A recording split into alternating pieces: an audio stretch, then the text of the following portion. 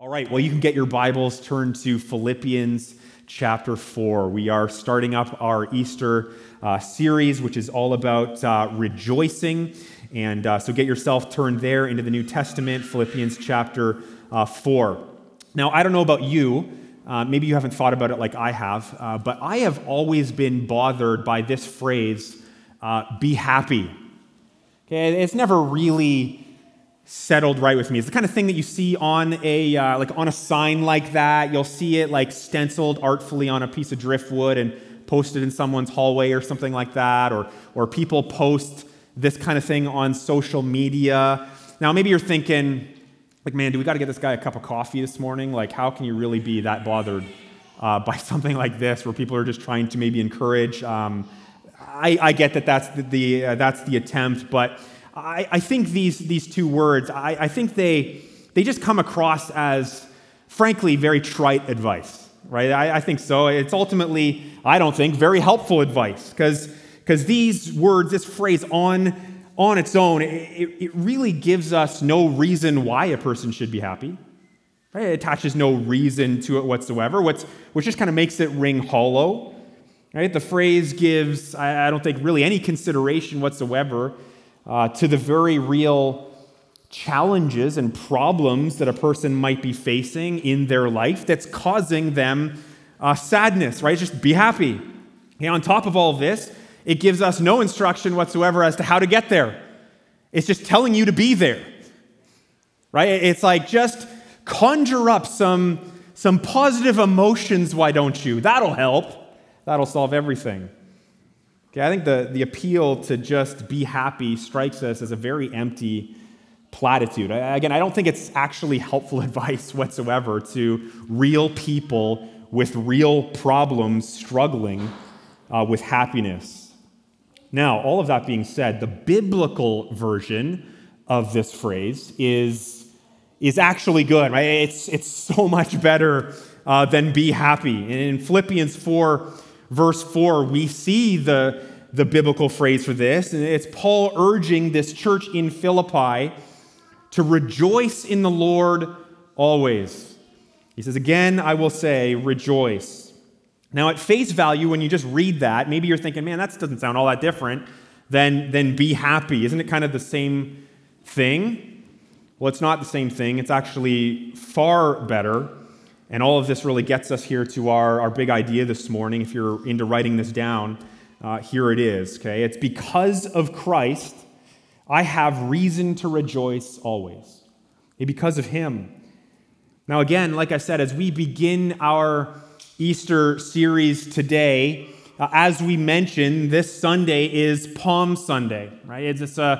It's a celebration of that moment, as we even saw in the video there, the moment where Jesus entered triumphantly into Jerusalem on a colt, right? And it was too much rejoicing, right? The people were excited about this. They shouted Hosanna, which is a shout of praise. There was jubilee. There was anticipation for what the Lord was going to do. Now, I don't know if you remember back when we looked at Mark 11, which is where you can find this story, we looked at how, yes, they were excited for Jesus. Yes, they rightly hailed him the king, but they didn't quite have it all figured out. They didn't really know what kind of king he was going to be. They really had thought that he was coming in as this conquering hero, this military leader who would come in and clean Rome's clock, basically, and install Israel as the new superpower in the East. That's what they were thinking. That's the kind of king that they thought he was. But of course, he came to do much, much more. And as we know, to rejoice, okay, that's such a key theme when it comes to Easter, the overall Easter story, that Christ came to do away with the penalty of sin that we as mankind have coming to us because of our great rebellion against God, right? And because he came to do away with the penalty of sin, to wipe away sin, to bring us into a right relationship with our Creator, that is the reason that we rejoice. That is why we have so much reason to shout Hosanna and to praise Jesus Christ the King. right? Because of what he's done. That is what our rejoicing is really anchored to. Okay, so look again with me at this verse as we pull it apart a little bit. Okay, that first word, of course, just rejoice. Okay, it means, again, pretty straightforward. It means to be glad, to delight in something. Okay, it's this idea of joy. You know, Paul is telling us, be joyful, delight in the Lord, be glad. Again, rejoice. And it says this, these next three words are super, super important and very easy to glaze over it. But he says this, rejoice in the Lord. Okay, rejoice in the Lord. Okay, there, right there is our reason. That is the reason that you and I can rejoice this season or, frankly, any season. Okay? This is not some kind of, shallow pep talk to just be happy without any reason attached to that. Okay, this is a call and an urging, a command even, to be joyful because of the awesome truth, the awesome reality that you are the Lord's. Okay, that's what in the Lord literally means. It means rejoice because you are you are the Lord's. You are His. Okay, it can also mean this literally, rejoice because of what the Lord has done. Okay, that's, again, just a little understanding of that. You and I can actually rejoice because of the life-changing events of Easter. And of the gospel, that Christ came down to make us right, to fix our problem, to make us whole, to make us new. Because you are saved and you are rescued from wrath. You are rescued from hell forever. You're given purpose. You're given new life. You're given eternity to look forward to in glory. Because of all of those things, you and I can honestly, legitimately rejoice. Okay, on top of all of this, rejoicing is something that we're to do and can do always, right? You see that is the word there that Paul uses.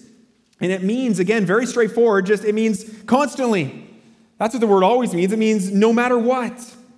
So you and I, we can rejoice in the good times in life. We can rejoice in the not so good times. Why? Well, because our joy is not dependent on our earthly satisfactions or pleasures or our circumstances going the way that we would desire them to go. And if you think about this, Paul's writing this letter to the church in Philippi, and they are under much conflict. It talks about that. There's opposition from without. There's opposition from within, false teaching. Life was difficult and challenging, but the Lord was doing a work in that, and Paul encourages them to rejoice. And on top of this, Paul is actually writing this letter from prison. That's not ideal. I'm just going to throw that out there. Right? It's probably a challenge to have the right mindset, the right understanding and attitude for Paul. But he understands his joy is anchored to who Christ is and what Christ has done. Okay, and so just like the Philippian church, just like Paul, our joy is to be tied to these things. Right? To who Jesus Christ is, his nature. When you ever think about his nature, you think about his character, who he is. He is perfect. He is holy. He is blameless. He is good. He is so merciful. We sung about that. He's full of grace. He is kind.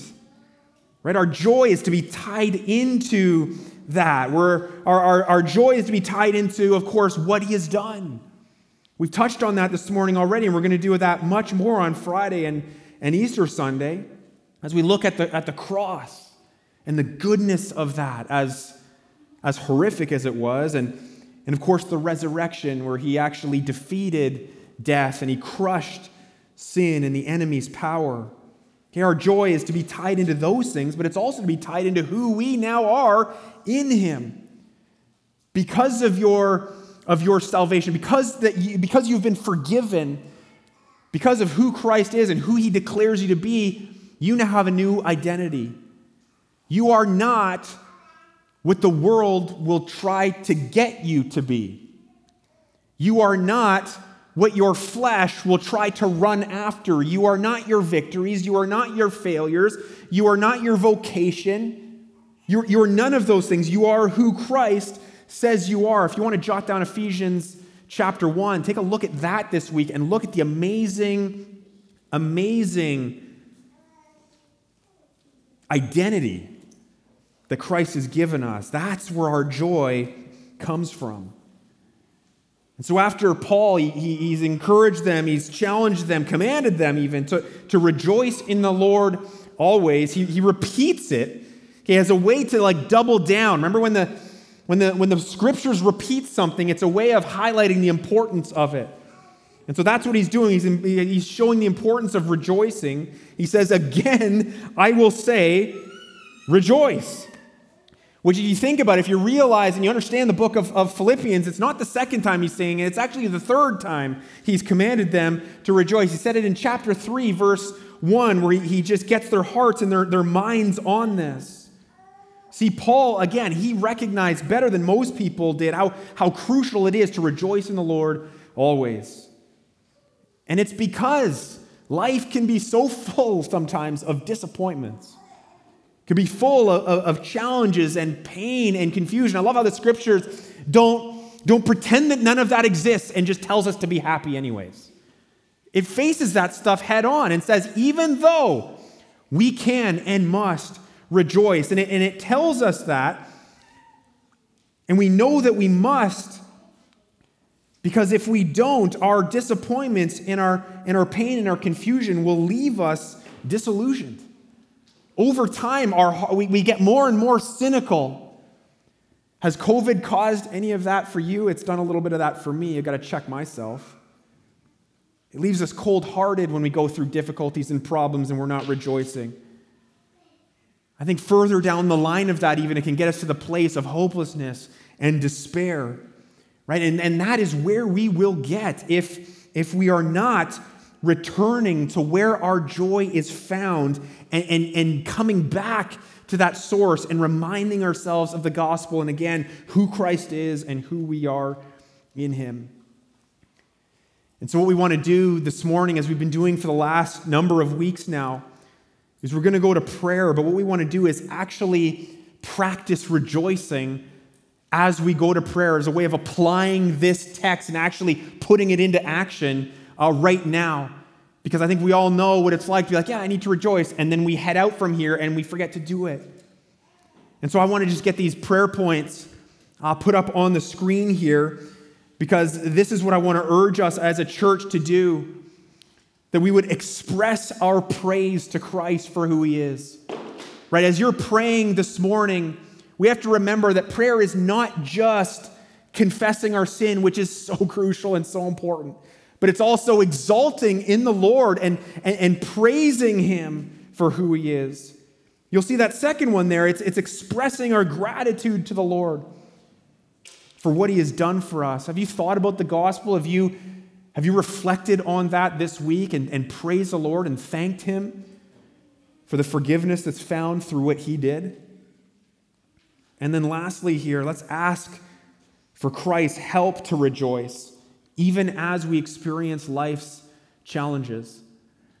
There are going to be challenges. There will even be seasons where it just feels like that's all there is. But once again, Paul urges us to rejoice. And I think that's a great start for us to think about as we consider the start of this Easter series for us, and as we get our hearts and our minds and our actions ready to worship the Lord and to remember everything that he has done next weekend. And so we're going to do that. We're going to pray now. I'm going to close in prayer. I want to remind you again, if you're at home, we're going to have Zoom prayer at 11 o'clock. Dave Grant will be praying with you during that time. But I want to pray now, and then what we'll do is we'll, again, like we've been doing, you can move your chairs around if you like. You can pray with your family. You can pray with somebody else that's close by. We'll just spend the next few moments doing that. And again, I just want to remind you that as you're done praying, if you could make your way kind of out into the lobby and out into the parking lot, that would be so helpful to us, and really keep this as a focused, kind of prayerful space, that we would learn to rejoice. So let me pray. God, we thank you. We thank you for everything that you have done. Lord, we confess that it's so easy to get our minds off of you, our eyes off of you, and onto our circumstances. And when we do that, we're in trouble. And so, Lord, I pray that you would stir up our understanding of the gospel. Lord, that we would be filled with wonder as to who you are and what you have done. Lord, that our hearts would praise you, the King who came to defeat sin and death for us.